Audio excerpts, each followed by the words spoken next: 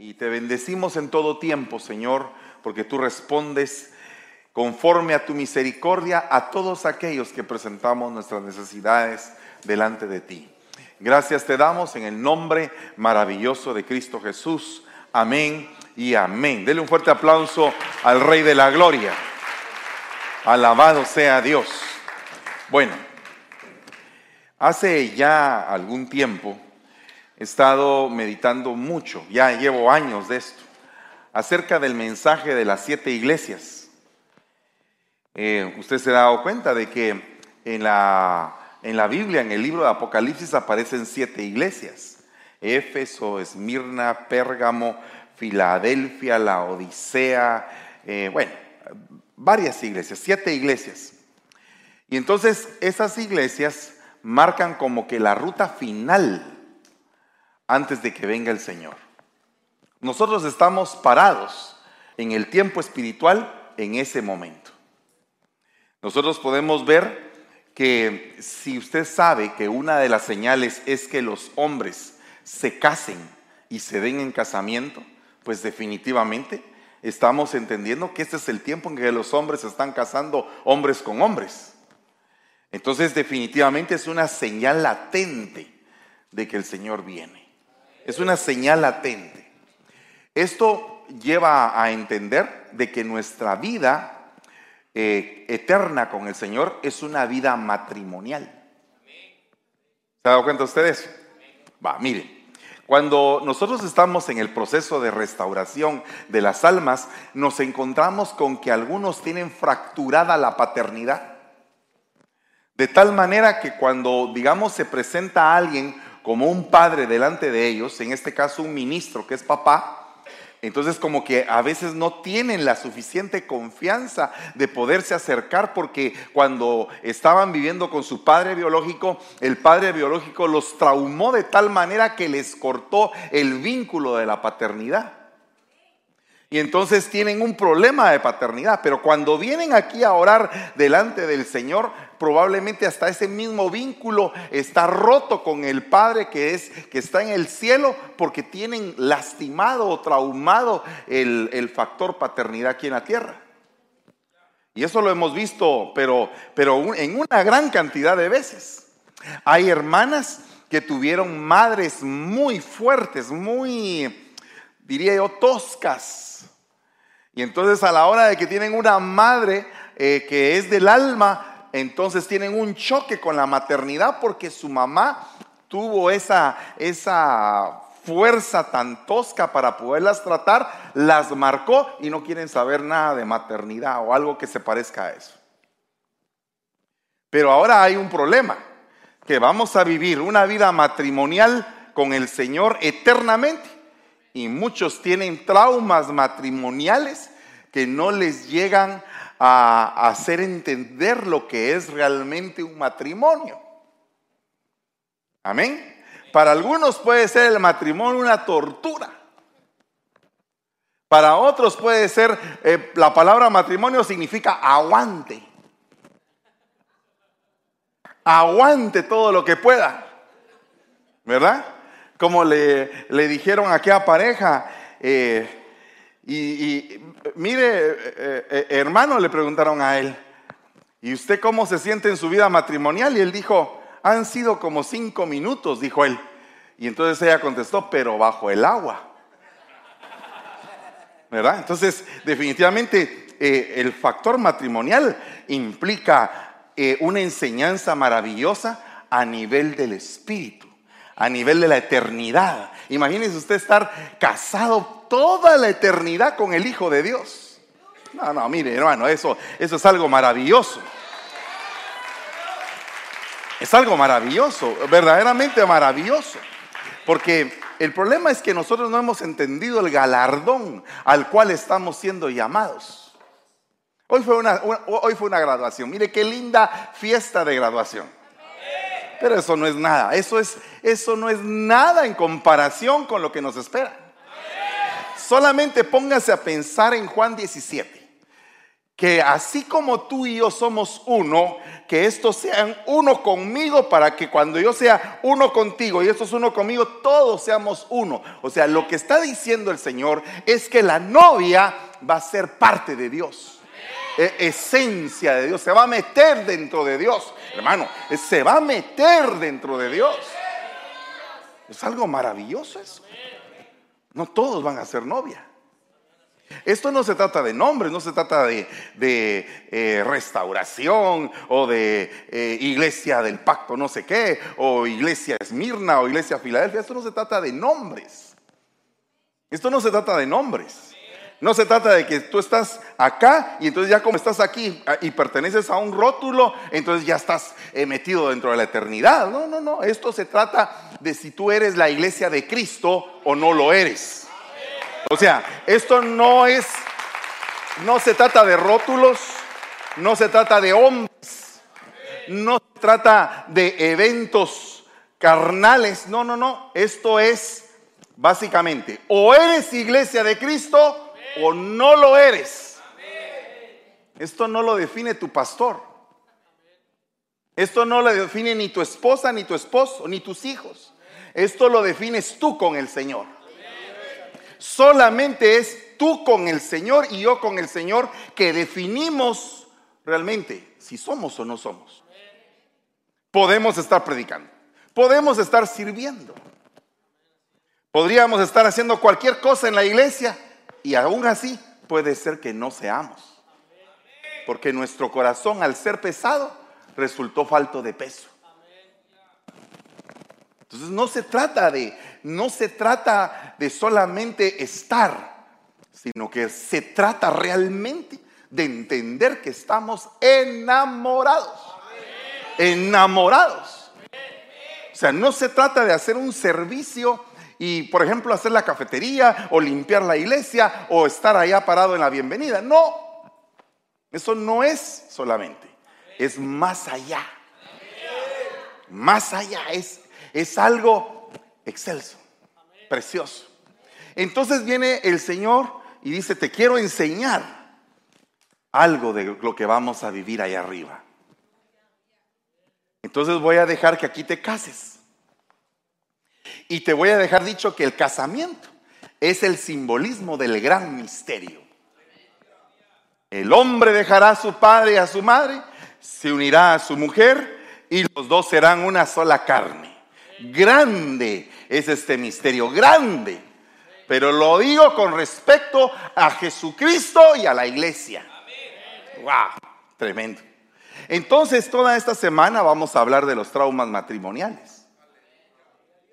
Porque si queremos vivir en matrimonio con el Señor, tenemos que salir de los traumas que están afectando nuestra vida para no entender lo que es verdaderamente el matrimonio. Amén.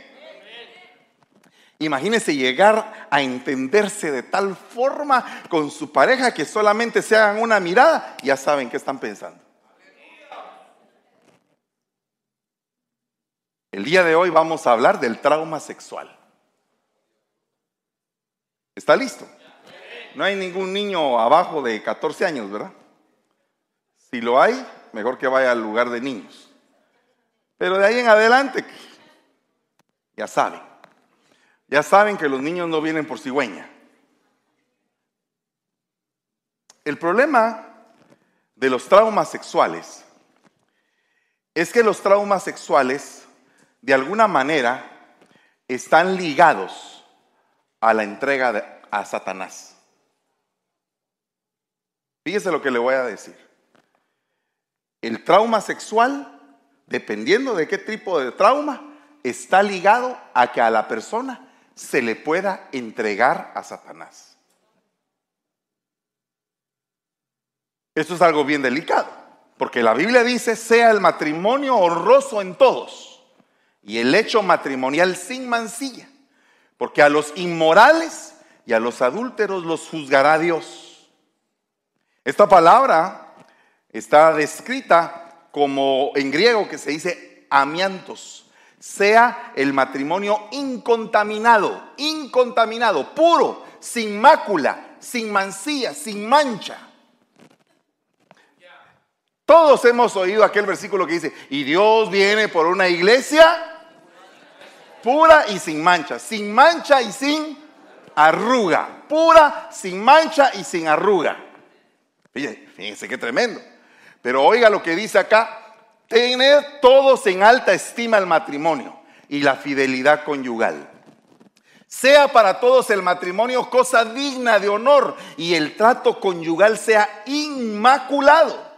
Tengan todos en alta estima el matrimonio y sea sin mancha el hecho conyugal. Honorable el matrimonio en todo y el tálamo inmaculado, que a rameros y adúlteros los juzga Dios. Entonces aquí partimos de que hay un problema en el hecho sentimental y principalmente la espiritual. Pero dice que las cosas de la carne están contra el espíritu. Entonces, ¿cómo podríamos hacer para que lo espiritual encaje plenamente en el ser integral? Cuerpo, alma y espíritu. Entonces, fíjese que en la Biblia aparecen diferentes tipos de lechos, o sea, de habitaciones, de cama. ¿Qué es lo que hay en tu cama? Y entonces aparece, por ejemplo, 8 tipos de lecho. Fíjense que está primero el lecho de los recién casados. Qué bonito, ¿verdad? Se acaban de casar, están emocionados, están ellos en pleno amorío, hay intimidad continua, hay relación, hay deleite y ¡wow! ¡Qué tremendo! Nuestro lecho es de exuberante verdor, dice la Biblia en el libro del Cantar de los Cantares, capítulo 1, versículo 16. Pero luego aparece en Proverbios 7:16 un problema. Ese lecho se contaminó, dejó de ser exuberante, dejó de ser puro, dejó de ser fructífero y empezó a entrar en ese lecho una contaminación egipcia. He tendido mi lecho con colchas y linos de Egipto en colores. ¿Qué podríamos decir de eso? ¿Qué fue lo que llegó a tal punto en el cual la persona no le pareció deleitoso el matrimonio, el sexo matrimonial, el sexo puro que Dios avala? Tuvo que meter algo ahí, algo que no era de Dios, algo que era del diablo, algo que era de Egipto. Y entonces ahora el problema es que muchos cuando llegan al matrimonio tienen enseñanzas de Egipto, enseñanzas carnales, enseñanzas depravadas. Dice la Biblia que la iglesia de Corinto era una iglesia donde se movían los dones, pero habían problemas ahí. Había uno que tenía por mujer a la esposa de su padre, o sea, a su madrastra. Y entonces cuando lo llevaron a juicio, el apóstol Pablo dice, a ese hay que entregarlo directamente a Satanás. Para mí, entiéndase que el pecado sexual va ligado a la entrega de Satanás. O sea, ese que están hablando ahí era un miembro de la iglesia, que posiblemente iba todos los domingos. Y fue entregado a Satanás por un problema de inmoralidad sexual. Delicado. Ahí dice Job 17:3, hago mi lecho en las tinieblas. Y entonces hay una gran cantidad de personas que sus lechos, en el lecho, moran las cosas ocultas. Mora el ocultismo, por ejemplo. Hay muchas personas que se casaron por medios ocultistas. Atraparon a la persona con brujería, con hechicería, con encantamientos. Y la persona está atada al hecho matrimonial a la fuerza.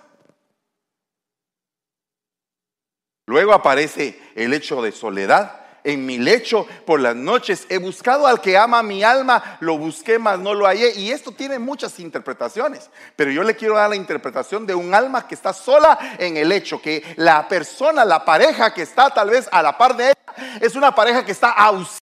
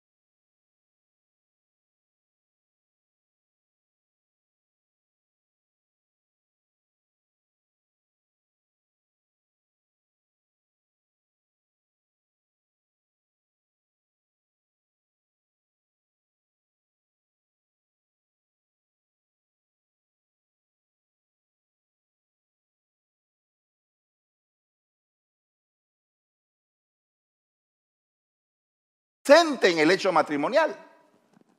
Y si a esto lo concatenamos con nuestra relación con caso, todos los defectos a la hora de estar con Él los tenemos nosotros. Amén. Pero entonces ahora resulta que muchas personas pasan un tiempo fugaz de amores con el Señor y están muy ilusionados, y después viene algún tipo de prueba y se van al mundo.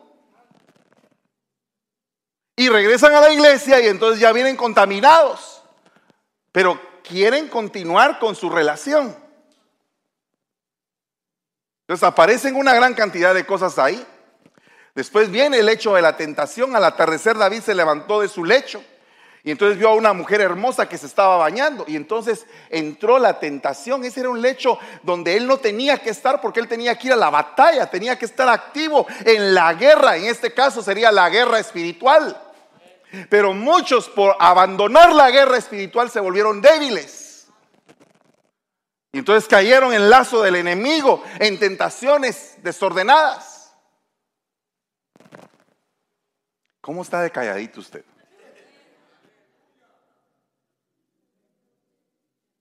La Biblia dice que a Jezabel le dio el Señor oportunidad para arrepentirse y la postró en la cama. Entonces hay muchos en las iglesias que están enfermos, en postración de cama. ¿Por qué? Porque han tenido un problema de esa índole. Y entonces dice que ahí se pierde la autoridad, porque a Isboset, el hijo de Saúl, lo mataron en el lecho de su cama y le cortaron la cabeza. Entonces, cuando hay un hombre pervertido, casado con una doncella o con una mujer que quiere santificarse, y la mujer quiere buscar de Dios, pero el hombre la contamina, ese hombre llega a perder la cabeza, llega a perder la autoridad.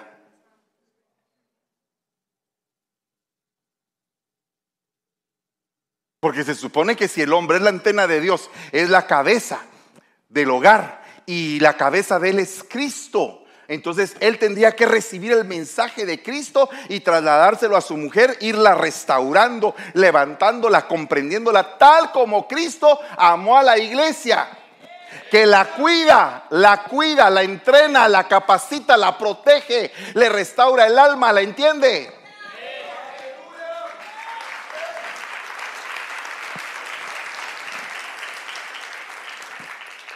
Por último, cuando David termina su carrera, dice: el rey ha adorado en el lecho. Qué lindo sería que nuestros lechos se convirtieran en un lecho de adoración. Yo estaba recibiendo eso como un rema el día de hoy. Que el lecho tuyo se vuelva un lecho de adoración. ¿Por qué? Porque entonces en tu lecho estarían tres en el cielo, que están cubriendo a ustedes dos aquí en la tierra.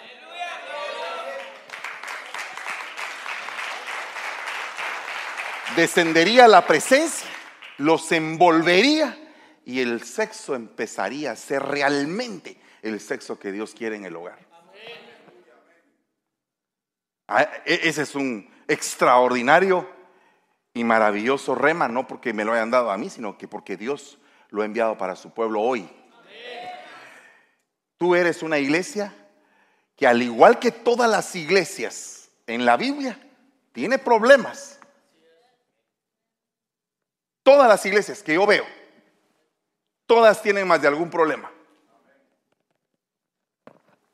Usted va a la iglesia de Corinto, ya le expliqué, a la iglesia de Galacia, usted la estudia y se va a dar cuenta que ellos estaban en la gracia y volvieron a la ley y abandonaron la gracia. Ve que la iglesia de Éfeso era una iglesia que, como trabajaba, y había perdido su primer amor. Y así sucesivamente, todas las iglesias, las cartas de exhortación que los apóstoles les daban era para que vieran que su relación andaba mal. Y nosotros necesitamos tener una excelente relación con nuestro esposo. No es solamente de venir y estar aquí.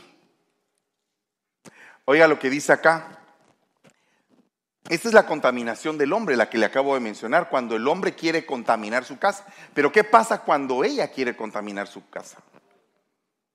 Aquí está hablando Dios y le está hablando a su pueblo. Y dice, y vi que ella se había contaminado. Un mismo camino seguían las dos, ella y su hermana. Y aumentó sus prostituciones y vio hombres pintados en la pared, figuras de caldeos pintadas con bermellón.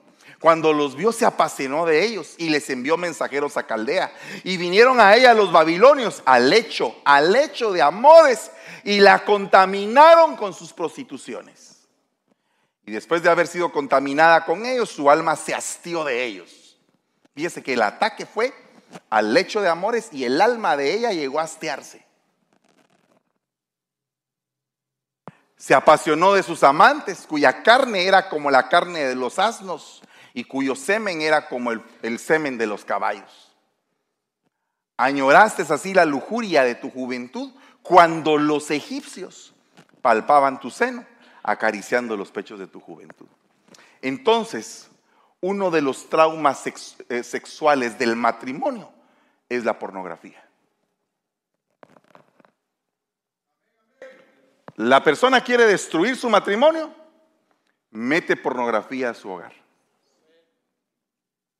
El choque mental, espiritual, carnal que eso produce es lo que se le llama un efecto de traición. Traumatismo de traición le llaman los terapeutas. Traumatismo de traición, el uso de pornografía en el hogar. Esto produce varias cosas, porque ese traumatismo se deriva en efectos. Produce miedo. Porque sabe una cosa, cuando una persona mete algo impuro al seno del matrimonio, lo primero que se produce es miedo en el hogar. Miedo a desagradar a Dios, porque estamos hablando entre cristianos. Estamos hablándole a la iglesia de Cristo, a los verdaderos hijos de Dios que quieren consagrarse, a los que queremos alejarnos del pecado, a los que queremos hacer una vida santa. A esos es a los que estamos hablándole hoy. Y esos, cuando algo de esto sucede, si es que llega a suceder, porque como son hijos de Dios, no tendría por qué.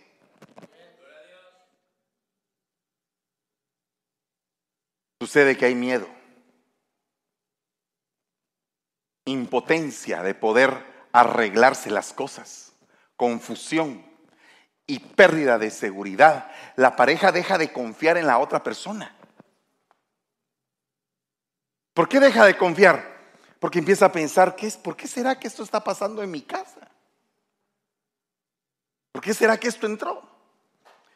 Porque todos, de alguna manera, vivimos un romance, una idealización del matrimonio. Cuando no estamos casados, nadie sabe qué es el matrimonio. O sea, si tú vienes y me dices, me voy a casar, qué bueno, hijo, gloria a Dios que te vas a casar. Pero no ha de haber alguien que te va a decir, Ali, ¿para qué te vas a casar? Te va a llevar la tiznada, hombre. No te cases.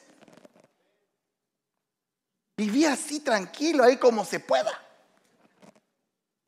Pero el matrimonio es un pacto. Es un pacto no solamente legal, es espiritual. Es algo que Dios va a probar para que tus hijos nazcan en bendición. Gloria a Dios. Al Hijo de Dios, a nuestro Señor Jesucristo, le dijeron, nosotros no somos hijos de fornicación. Como que ya habían averiguado, ¿verdad? Y entonces Él tuvo que pasar el oprobio para que no lo pases tú. Entonces el Señor te está diciendo, tienes que casarte legalmente. No tendrían por qué haber relaciones prematrimoniales, una probadita para ver cómo es. No tendría por qué pasar eso. Somos hijos de Dios. Somos hijos de la luz, no de las tinieblas. Y reprendemos toda tiniebla que se levante para poder manchar a los hijos de Dios. Entonces la persona pierde seguridad, se confunde y dice, pero ¿por qué está pasando todo esto? Entonces el problema es que el sexo, que era el acto matrimonial que Dios había dejado para que esa persona se uniera a la otra y llegara a una unidad hasta espiritual, tomar a la pareja solamente por costumbre, para desahogar, para ya, se acabó. Y el romance, y la entrega, y la delicadeza con que te trata Cristo, con que nos trata Cristo, ¿en dónde está? ¿Es acaso el Señor nuestro Dios es brusco, es tosco? Es maravilloso. Es deleitoso. Su presencia es deleitosa. Su presencia trae paz. Mire lo que usted está sintiendo en este día hoy, aquí. Aquí. ¿Qué es lo que está sintiendo?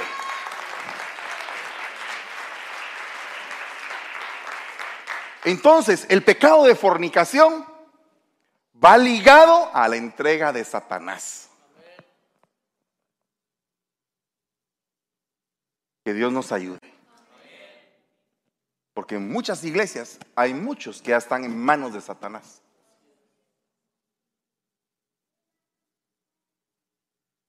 Si en algún momento tú has tropezado en esta área, ¿para qué viene la palabra? ¿Para golpearte? ¿Para qué viene la palabra? Para que vengas y te arrepientas, pero de corazón. ¿En dónde se te pegó la maña, mi hijo? ¿Quién te pegó esos bichos que te están, esas sanguijuelas que te están arrancando la sangre del nuevo pacto?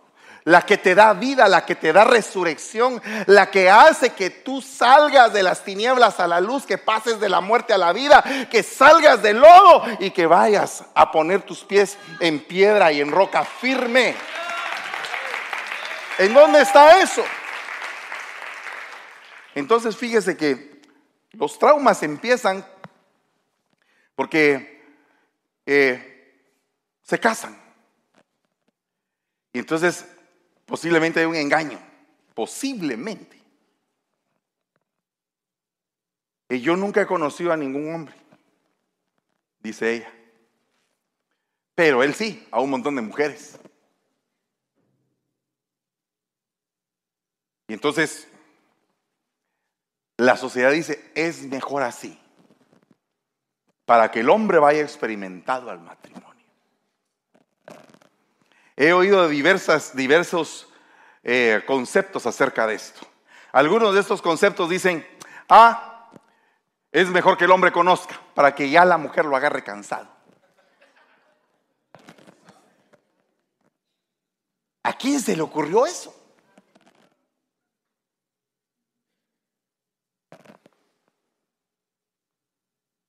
Supongamos que un hombre se casa y tiene relaciones sexuales con su esposa, pero luego ya no la quiere más. Si para separarse de ella alega que su esposa había tenido relaciones antes de casarse, entonces los padres de ella se presentarán ante las autoridades del pueblo y ahí mostrarán la sábana usada en la primera noche de bodas como prueba de que su hija nunca antes había tenido relaciones sexuales. Tremendo, ¿verdad? Había como que el Señor ha dejado un sello natural en la mujer. Y en el hombre también, aunque usted no lo crea. Pero si usted hace estudios se va a dar cuenta que tanto él tiene un sello como ella tiene un sello.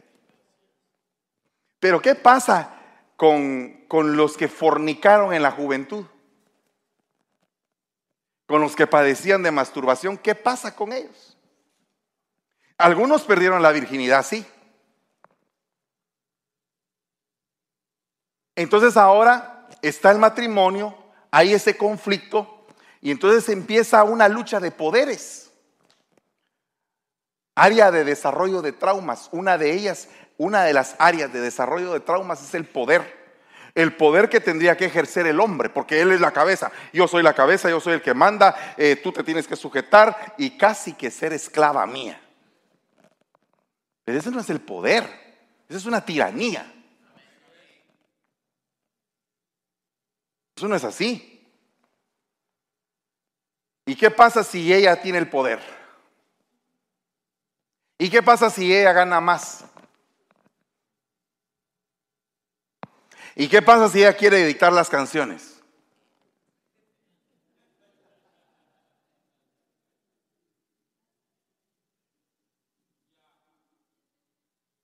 Entonces, una de las áreas de desarrollo de traumas en la intimidad es el poder, porque puede ser que en la intimidad haya alguien que está sojuzgado.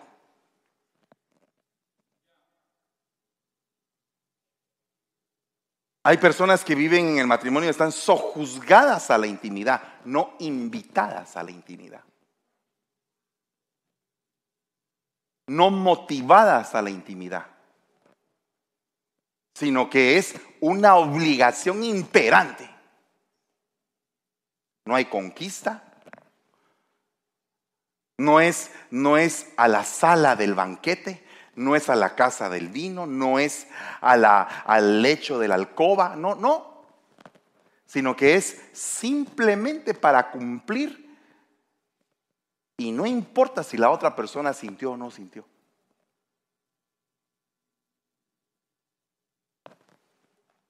Ahí hay un trauma, hay traumas. Porque fíjese que, digamos que hay falsos entrenamientos. Digamos que hay madres que entrenan a sus hijas para hacerles entender que el sexo es lo peor que puede pasar en el matrimonio. Es un asco eso. Todos los hombres son malos, mija. Todos los hombres son malos. No, no todos son malos, ¿verdad que no, hermanos? ¿Cuántos buenos hay aquí?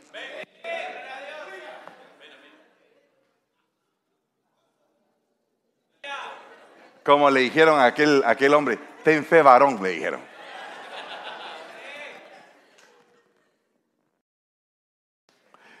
Bueno, entonces aquí se mezcla el poder y la intimidad. La intimidad con la pasión, el afecto, la sexualidad, la comunicación, la economía, todo esto, aunque usted no lo crea, llega a la alcoba. Hay hermanas que lamentablemente enfrían la relación. Cuando aquel quiere empezar el romance, aquellas sacan la cuenta de las facturas. Momento, antes de pensar en que tú te acerques a mí, que tal vez yo salga embarazada, te voy a mostrar las facturas de la casa para ver si te dan ganas. Y aquel empieza, mira, debemos la luz, debemos el agua, el teléfono, la tarjeta de crédito está al tope, el carro que tenés se acaba de descomponer, la otra cosa, y aquel ya, el romance se fue. ¿Sabe usted que eso pasa en la iglesia? No, óigame, ¿sabe usted que eso pasa en la iglesia? En la relación de nosotros con el Señor. El Señor quiere derramar su espíritu sobre la iglesia, y la iglesia está, fíjate, Señor, que no sé qué, que debo no sé cuánto, que mi hijo no sé cuánto, que no sé qué, que no sé cuánto, y hasta el espíritu de la ayudadora, ay mis hijos, y el Señor quiere tener intimidad contigo, quiere derramar su Santo Espíritu, quiere llenarte, porque si tú estás lleno, te entra la paz. Y si tienes paz, tienes fe y convicción de que Dios va a arreglar las cosas. Pero tienes que creerle. Tienes que creerle, tienes que decir, Señor, yo creo. Si tú estás con el Señor, ya que le adoraste y que te derramaste, sentiste su presencia, y dice el Señor, no te aflijas, yo estoy contigo. Todo se va a arreglar. ¿Cómo sales? ¿Sales con las facturas aquí? No, hasta pena te da guarda las facturas, porque sabes que Él es proveedor. Sabes que no lo debes de ofender. Pero hay diversos tipos de relaciones, hermano. Dentro de la iglesia de Cristo, la iglesia de... Oh, usted es la señora de... No venga usted con la factura, hermana, en la noche, con todos los clavos. Ya te diste cuenta de que el hijo no sé qué, que el hijo no sé cuánto, que la hija, que el primo, que el sujeto, que el cobrador, que... Ay, Dios mío. Es que no tengo ninguna otra hora para hablarle. Créame que si usted tiene una intimidad extraordinaria, Él le va a querer hablar todo el día. ¿En dónde estás, currucucú? Hasta la mitad del reino te voy a dar. Cuéntame, ¿qué más quieres? ¿Verdad?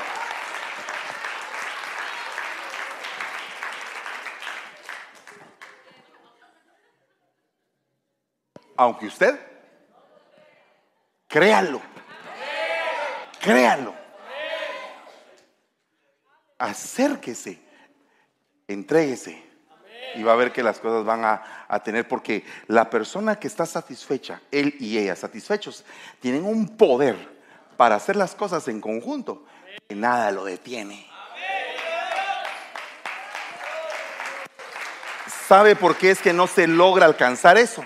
Porque Dios no está agradado de la relación sexual de la señora de Cristo.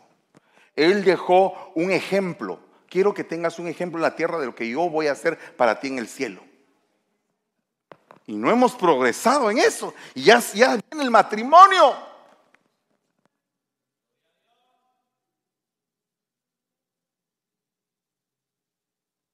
Entonces, todos exigimos virginidad, pureza, santidad en el otro.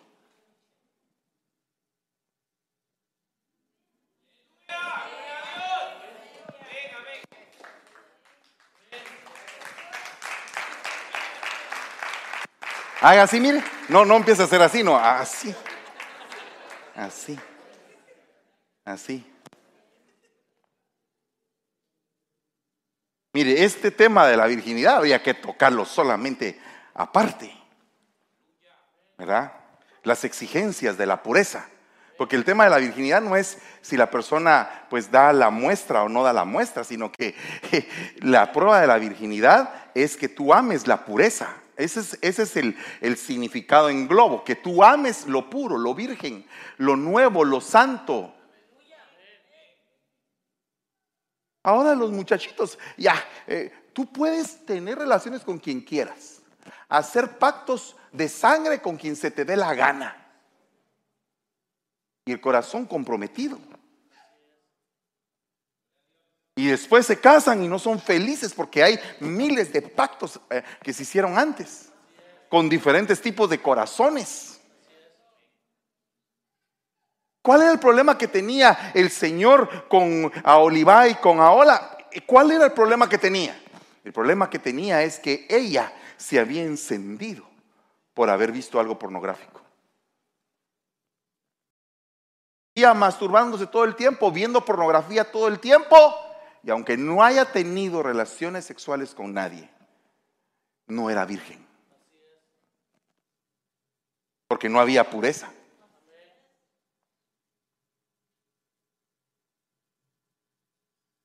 Aleluya. Entonces, dice acá, como Tamar era todavía muy joven y no había tenido relaciones sexuales, Amnón no encontraba la manera de estar a solas con ella. Eso lo angustiaba. Fíjense de qué estaba angustiado el hombre. Tanto que hasta se deprimió. Fíjese cómo es que una impureza sexual produce depresión y produce angustia. Vea usted el efecto del trauma, angustia y depresión. ¿Qué es lo que pasa con una persona que no tiene ánimo, que no tiene energía? ¿No estará haciendo algo malo? A ver, mijito, levántate.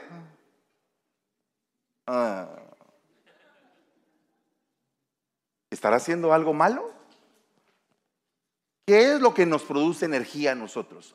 A la esposa de Cristo, ¿qué le produce energía? ¿Qué nos produce energía? Libro de los Hechos. Libro de los Hechos. Aposento alto. Viento recio. derramamiento, lenguas de fuego. ¿Qué es lo que produce la energía de la iglesia? La relación con el Espíritu es lo que produce la energía de la iglesia. Pero si el pecado de fornicación contamina el Espíritu y el Espíritu Santo se contrista y se aleja, entonces ¿qué es lo que le pasa a la iglesia? Se le va la energía.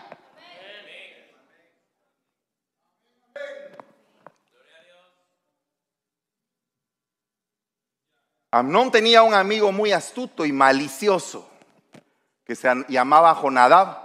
Además de ser su amigo, Jonadab era su primo, pues era hijo de Sima, el hermano de David. O Simá, perdón, el hermano de David. Entonces, hay que ver que tus compañeros maliciosos te pueden arrancar tu virginidad. No, hermano, yo nunca me he metido con nadie, sí, pero en la mente, ¿sabes ni cuántas veces?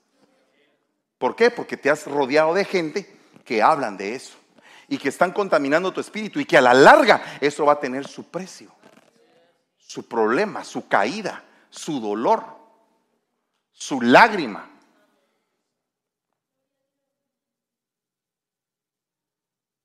Y está aunado a otro tipo de trauma. Porque mire cuántos traumas van, porque es un ciclo traumático, porque estamos estudiando los ciclos traumáticos. Y el ciclo traumático sexual es bien delicado porque va ligado a la niñez.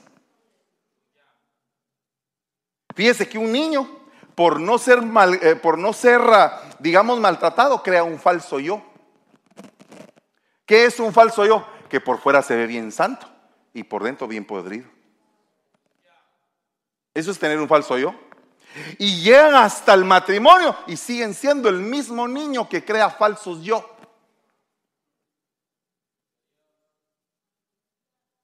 Hermano, ¿cómo estás? Por la misericordia de Dios, bien. Aleluya.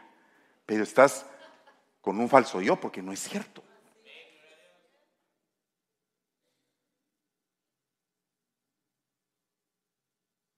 Tener un pensamiento de víctima.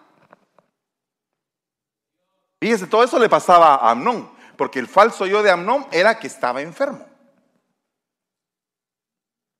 Porque el amigo le dijo, ponete enfermo en cama. Anda a comprar una bolsa con hielo y te pones así y te amarras aquí un pañuelo y dices que te duelen las muelas. Y le dices a tu papá que mande a tu hermana. Era un amigo malicioso. Le dio el plan. Y el otro que era el hijo del rey, que todos se lo daban. Hello. Todavía estamos aquí, el pueblo de Dios. Oiga. Enfermo con un falso yo. Después se hizo la víctima. Ay, por favor, hermanita, acércate a mí. Ay, ay, ay, cómo me duele. Ay, ay, mete la cucharita con mi cerelac. Con mi postre. Ay, ay, vení para acá. Mamadita, vení, acércate. Pensamiento de víctima. Pero el número 3, es importante. Ser pasivo-agresivo. Porque todo era una manipulación. Entonces las personas pasivo-agresivas son bien peligrosas. Porque por fuera se ven, ay,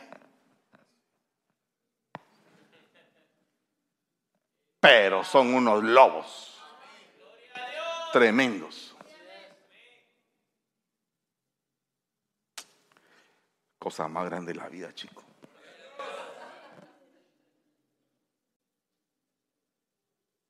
Hay gente que es pasiva agresiva. De repente cambia. Venite, acostate conmigo, le dice. No, no, no. Mira, ¿sabes qué? No, esto es muy malo lo que piensas hacer. Si tú me violas, le dice ella a él, porque ella no quería. Si no le hubiera dicho, si yo quiero estar contigo, ¿verdad? No, no, no. Si tú me violas, esto va a ser una desgracia en Israel. ¿No te das cuenta que tú eres el hijo del rey? Si tú me violas, mejor ve con mi padre, que no te va a negar que yo esté contigo y me voy a casar contigo. Pero él no quería casarse, sino que la forzó, la violó y después la odió. Entonces, ser muy pasivo es cosa rara. Cuando tú veas a un hermano así como que no mata ni una mosca, qué raro, y este hermano qué, porque fíjese que hay personas que hasta en la flor de piel se les ve, pero hay otros que no, otros que no. Con sus orejotas así de ratón asustado. ¿Qué tal, hermano? ¿Qué tal está? Bien, mijito, ¿cómo está? Y hay que estarlos viendo, y siempre. De repente el tremendo clavo.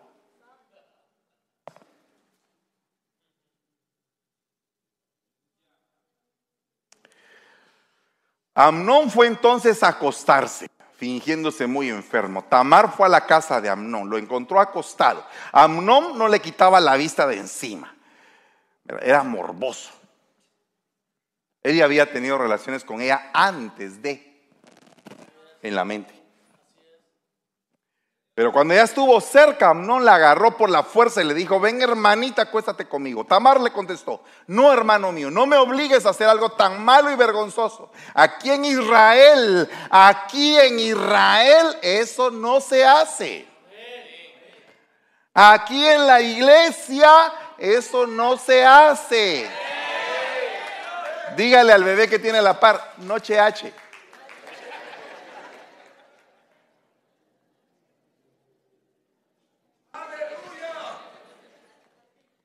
Si me violas, yo tendré que vivir con esa vergüenza y tú quedarás en Israel como un malvado. Pero Amnón no le hizo caso. Y como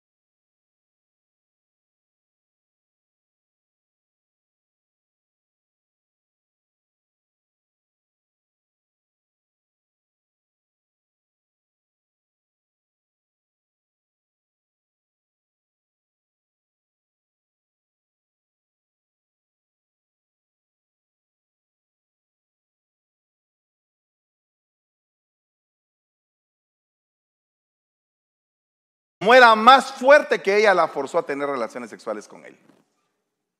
¿Cómo son las personas pasivas agresivas?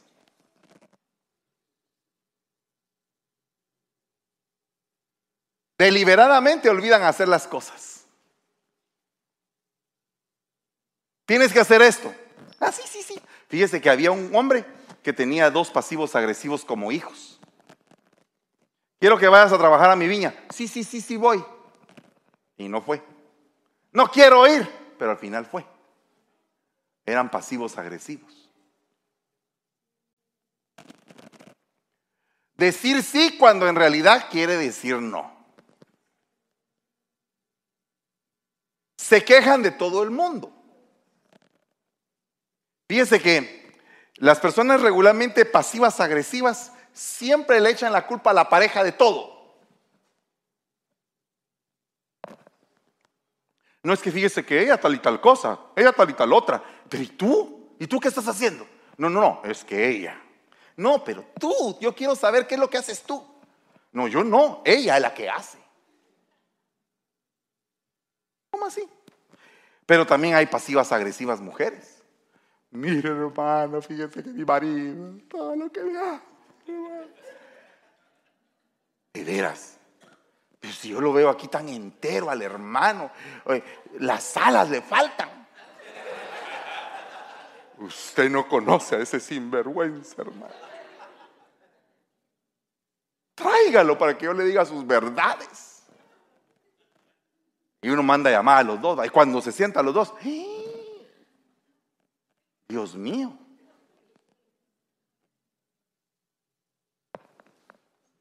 Fíjese, son ineficientes a propósito.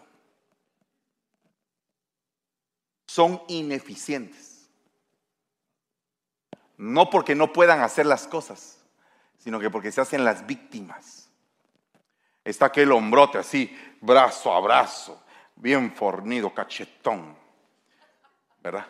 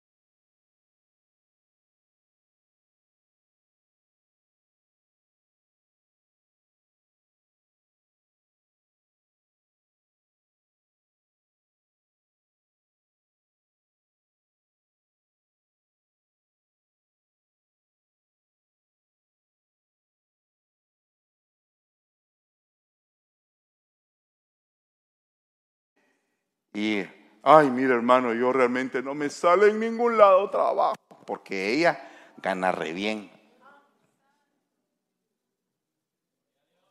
Yo he visto eso, yo lo he visto con él.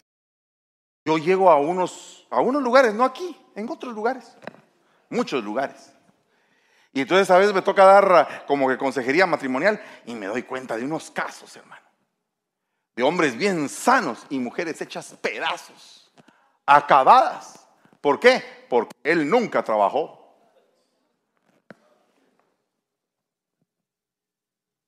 ¿Y qué tiene que ver eso con el trauma sexual? ¿Por qué cree usted que la Biblia deja dicho que la forma de poder tener relaciones es él arriba y ella abajo? Ah, mire cómo se me quedó bien. Así como el mancebo se desposa sobre la doncella, así Jehová tu Dios te cubrirá. Ah, vaya.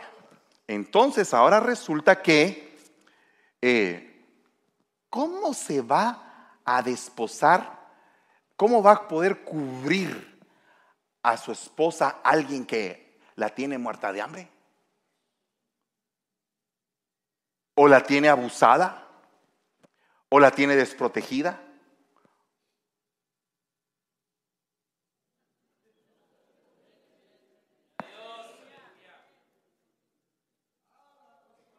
Vamos a hacer lenguaje de señas.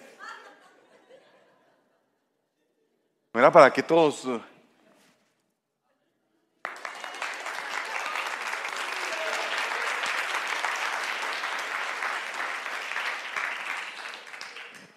Ineficientes, ineficientes. Ineficientes, exigentes. Porque aquí ya trabajó todo el día. Pero ¿y por qué usted es tan feminista, hermano? No, pero yo he visto cosas así raras. Entonces tengo que encuadrar las cosas. Ineficientes y exigentes. Quiero que por favor me des mi comida. Y todo el día estuvo descansando. Y aquella llegó cansada, con el pelo parado, alborotado. No le ha podido ni comprar un carro.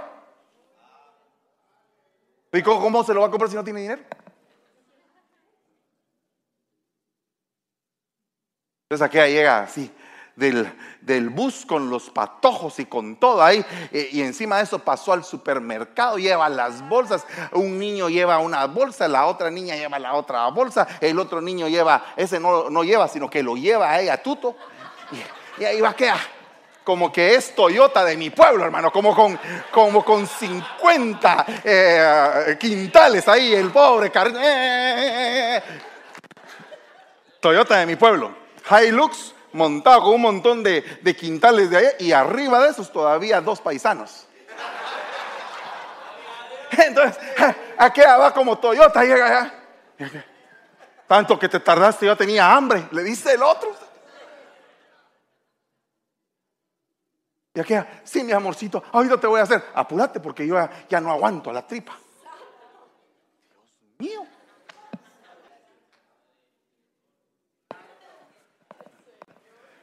Pasivo agresivo. Al que le venga el guante que se lo plante. Yo no dije, yo solamente dije pasivo. Alguien dijo amén. Cuidado. Pasivo agresivo. Ocultan su resentimiento con una sonrisa. Cobran venganza.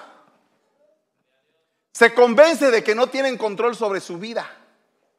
Hacen todo lo posible para evitar la confrontación y manipulan a la gente. Wow. Ese es un pasivo agresivo. No se admiten, no, perdón. En este hogar no se admite ningún pasivo agresivo. También hay pasivos afectivos.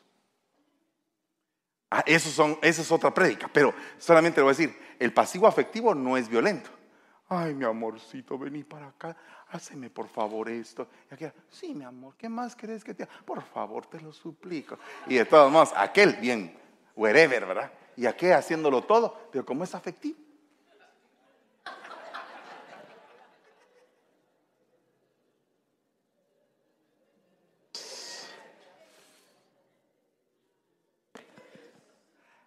Hay gente que no quiere afrontar su responsabilidad sexual. Hay gente que no quiere afrontar su responsabilidad sexual. Porque sexo no es solamente en la cama, sexo es identidad. Sexo es identidad. Sexo es ser hombre, sexo es ser mujer. Y todo lo que está fuera de eso no está de acuerdo al orden de Dios.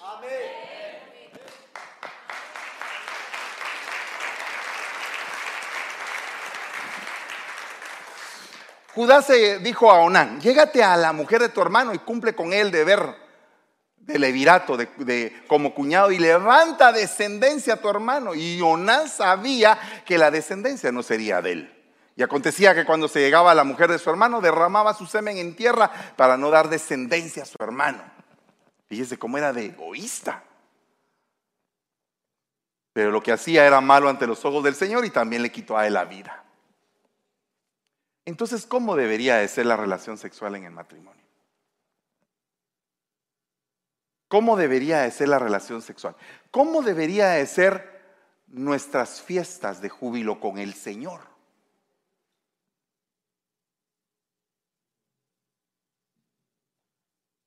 ¿No será que cuando venimos aquí encontramos que tenemos un grave problema de intimidad y no podemos adorar?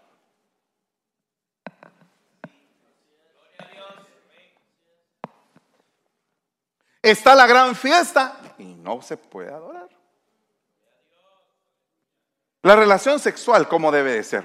Debe de ser desprendida, no egoísta. No debe de pensarse en uno, debe pensar en la otra.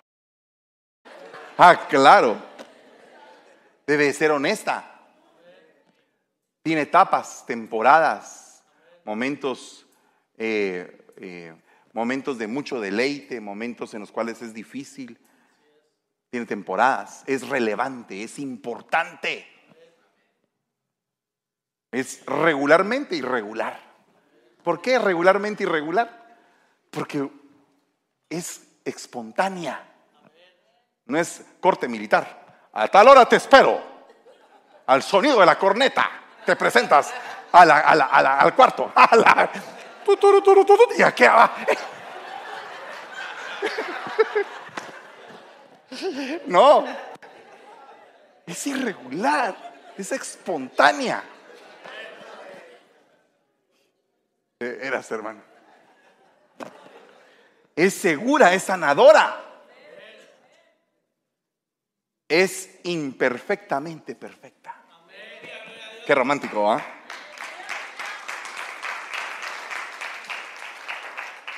Si ese aplauso era para el Señor, está demasiado de una vez.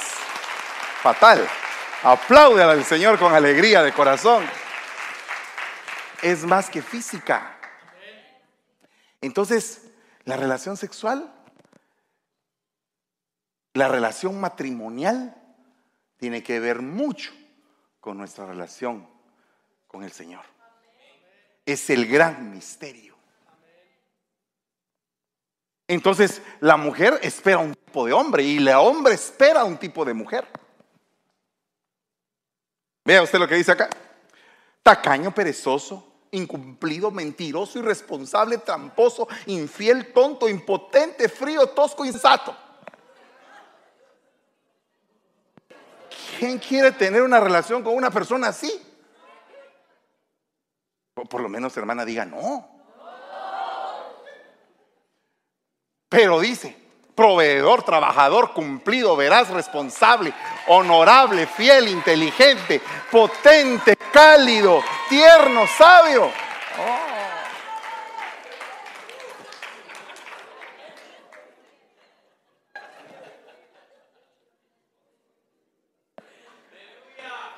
No, tómenle foto, hermanos, tómenle foto para que se les quede la lección.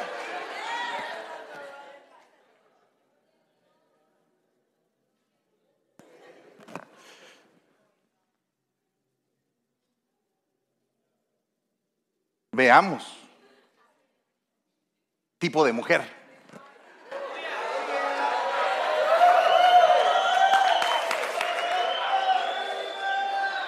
Analítica, observadora, interesada, ambiciosa, chismosa, infiel, fría, introvertida, insujeta, independiente, violenta, perezosa.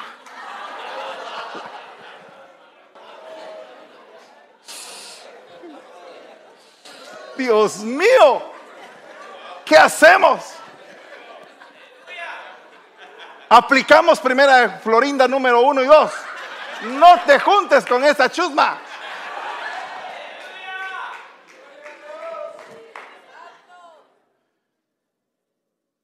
¿Cómo debe de ser? Confiada, detallista, generosa, anhelante, discreta, fiel, cálida, romántica, extrovertida, sujeta, trabajadora, administradora, pacífica. ¿Cuántos dicen amén? Aleluya. ¿Se da usted cuenta?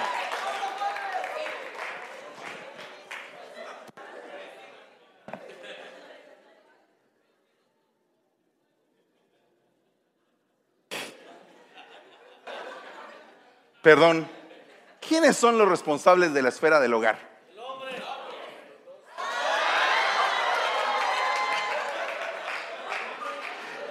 ¿Quiénes son los responsables del hogar? No va a pensar que es paz de amor.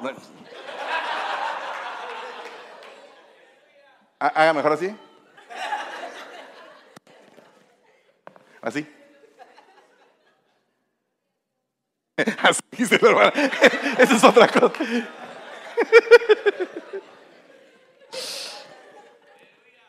Mire, un ambiente familiar traumático. ¿Por qué están traumatizados los niñitos? ¿Por qué Evangelito tiene que... Y los niños así? Y Evangelito... ¿Por qué están traumados los niños?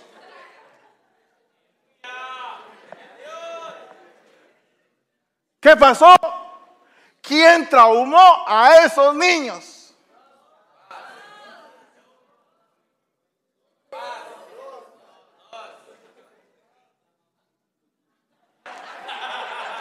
La mamá.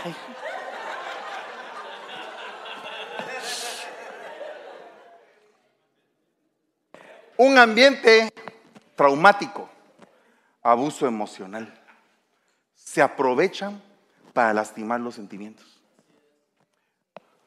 Con todo respeto, la mujer del Cantar de los Cantares andaba buscando a alguien que cuidara su alma. Segundo, abuso físico, golpes. En esta esquina y en esta otra, y el niño. No se valen escupidas, golpes bajos. Tremendo eso.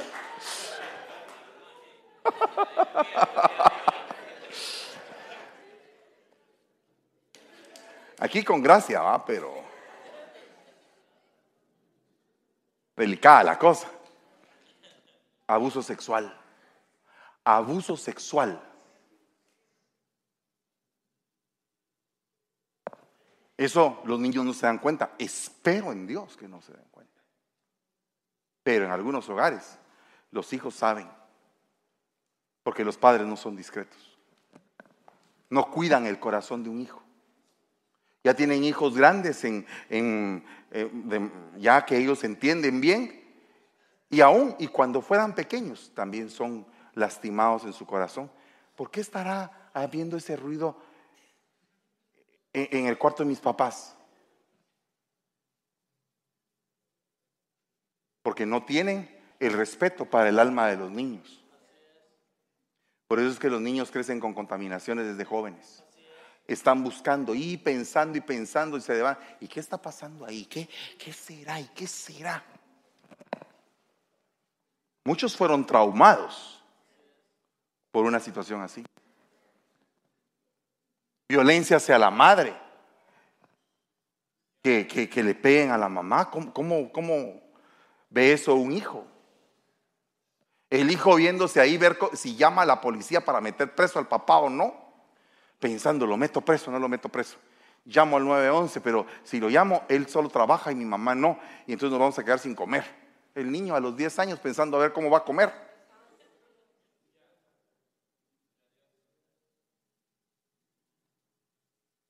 Abuso de sustancias en casa. Padres drogados.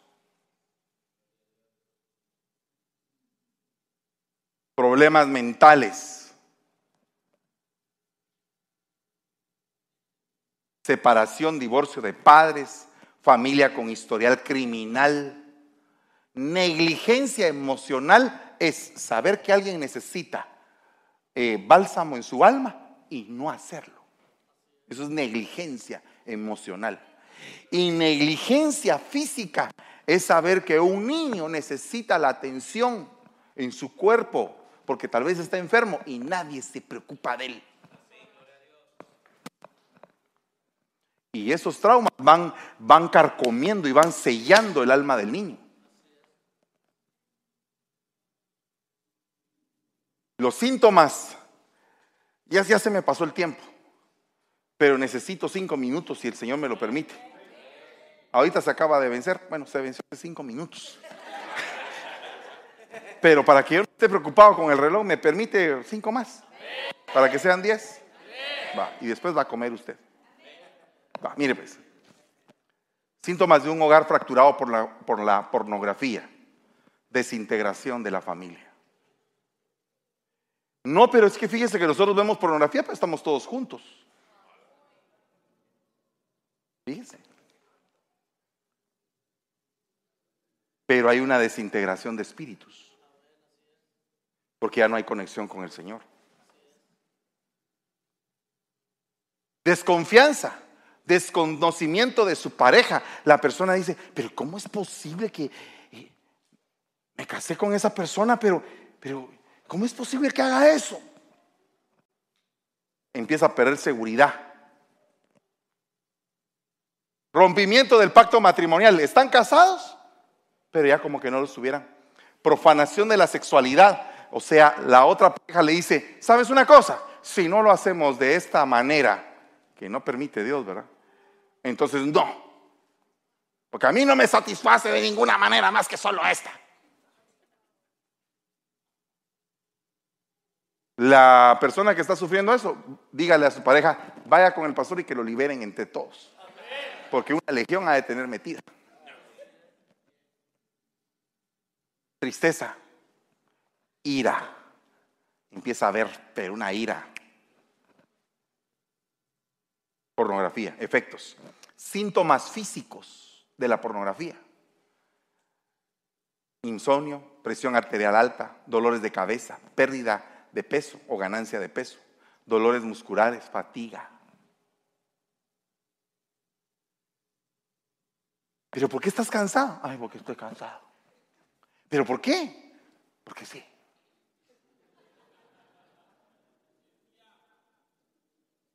Bueno, entonces, para terminar, vea lo que le voy a leer ahorita. Estos son como que los bombazos, porque te necesito terminar el tema. ¿Sabe por qué lo necesito? Para que usted esté enterado totalmente de todo el globo de lo que es un trauma sexual. Ella podría creer que de alguna manera fue responsable del uso de la pornografía de su esposo. Ella podría llegar a creer que no era lo suficientemente bonita o que ya no es sexualmente deseable. Estas creencias intensificaron sus sentimientos de rechazo. Esto daña profundamente la autoestima de ella. Ella puede comenzar a creer que no hay nada en ella que sea atractivo o digno de ser amado. Algunas esposas se preguntarán si sus esposos alguna vez realmente las amaron. Comienzan a creer que su matrimonio fue una farsa. Comenzaron a preguntarse si a los ojos de la iglesia alguna vez tuvieron un matrimonio válido. Trauma sexual. Aparece la mujer detective. Es que así vamos. Ay, se quedan ustedes así. Es que es una como montaña rusa. Sí. Mire, pues ahorita vamos para arriba. ¿Cuánto tiempo ha estado pasando esto? ¿Cómo que no me he dado cuenta antes? ¿Con qué frecuencia ve pornografía? Piensa en las mujeres que ha visto en la pornografía mientras está conmigo. Luego empiezan a hacerle estas preguntas a su pareja. Y a pesar de que su esposo le dice la verdad, la traición ya cobró y la confianza se fracturó. No, mi amor, eso fue cuando yo estaba en el mundo, pero ahora ya no miro, te juro que no miro, te súper prometo que ya no miro. Solo con un ojo.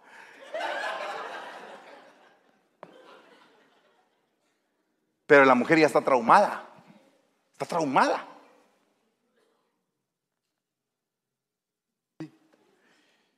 Mire, empieza la manifestación del ciclo traumático. Búsqueda de fracturas telefónicas, tarjetas de crédito, estados bancarios, historiales en las computadoras. Pueden instalar software de monitoreo en todos los dispositivos que tienen acceso a internet. Por favor, que Cristian me explique todo eso. O demandan saber dónde está su esposo en todo momento. Ponen lentes de fibra óptica en toda la casa. Toda la casa está monitoreada, todos los movimientos.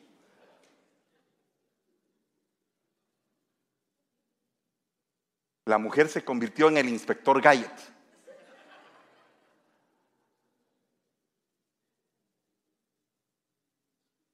Demandan saber dónde está su esposo en todo momento. ¿Qué estás haciendo?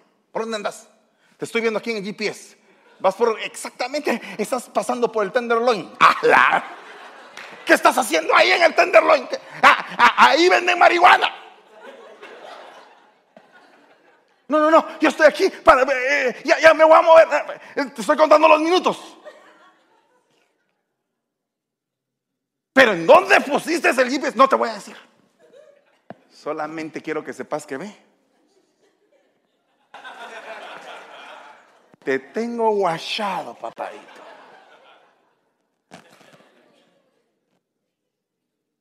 Bueno, que se levanten todas las mujeres. No, perdón, todas las detectives. Iba a decir yo. Va a empezar la administración.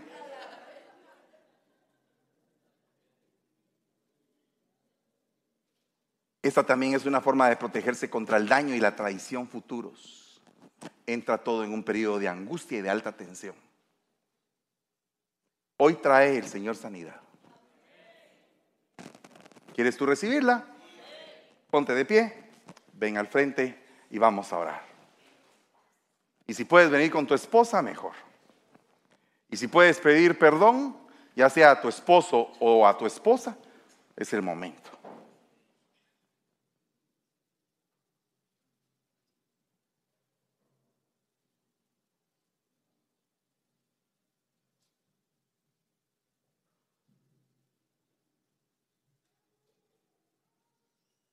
Acérquese. No, pasen porque así despejan todo el pasillo.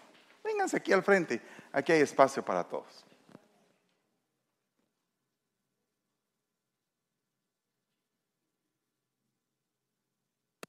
El Señor nos está llamando a una verdadera manifestación de intimidad con Él. A eso nos está llamando el Señor. Nos está llamando a buscar realmente el propósito de adorar y de bendecir su nombre. Y nos está llevando a entender el gran misterio, el misterio de nuestro matrimonio.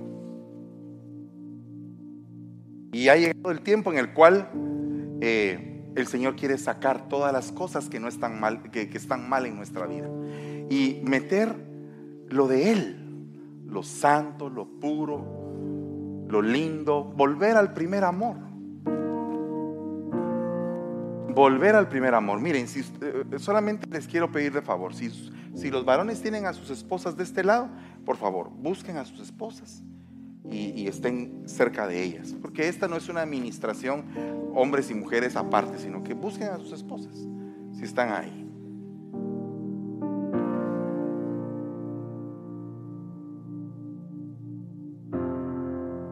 Es necesario reconciliarnos con el Señor.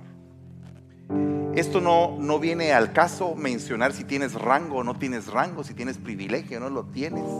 Esto no se trata de eso, se trata de pedirle perdón al Señor sobre todo pecado de fornicación. Porque el pecado de fornicación te puede apartar, te puede separar en un momento de la comunión verdadera con el Señor.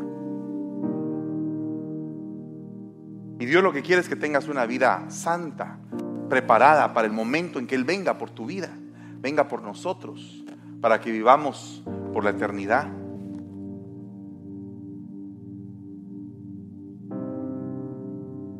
Hoy te vengo suplicando en el nombre de Jesús que examines tu corazón, y si tienes necesidad, ven al frente, no te quedes atrás y le digas al Señor: aquí estoy. Aún y cuando tu hogar esté fracturado, hay esperanza aún, porque ese es el renuevo, que se vaya a dar entre nosotros un renuevo matrimonial que nos pueda llevar a todos a una extraordinaria plenitud más allá de lo que estamos viviendo. Que si lo que estamos viviendo es algo bueno, que pueda ser algo mucho mejor, algo más excelente.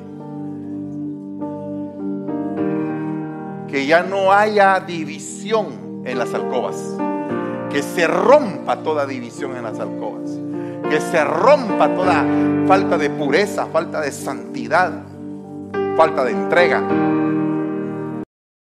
La intimidad nos lleve a conocer,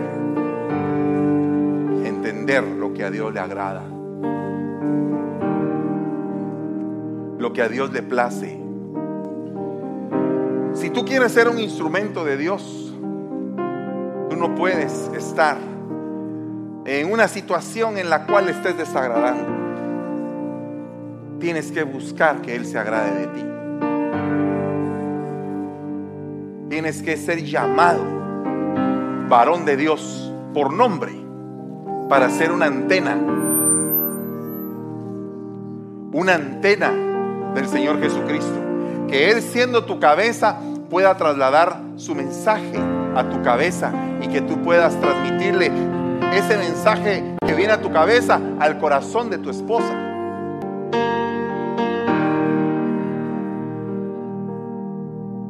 Padre, en el nombre de Jesús, venimos tomando autoridad, Señor,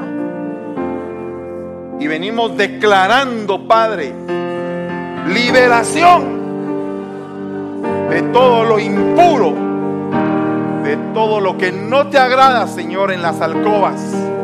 Venimos declarando, Señor, una palabra de bendición a los matrimonios y una palabra de pureza y de santidad para cada una de las alcobas, no solamente de esta iglesia, sino que de todas aquellas iglesias, de todas aquellas parejas que están sirviendo en diferentes lugares, que están queriendo cada día ser mejores delante de ti. Venimos reprendiendo toda falta de santidad y venimos declarando una gran victoria en cada una de las alcobas. Venimos declarando bendición, bendición, ruptura de maldiciones, ruptura de malos pactos.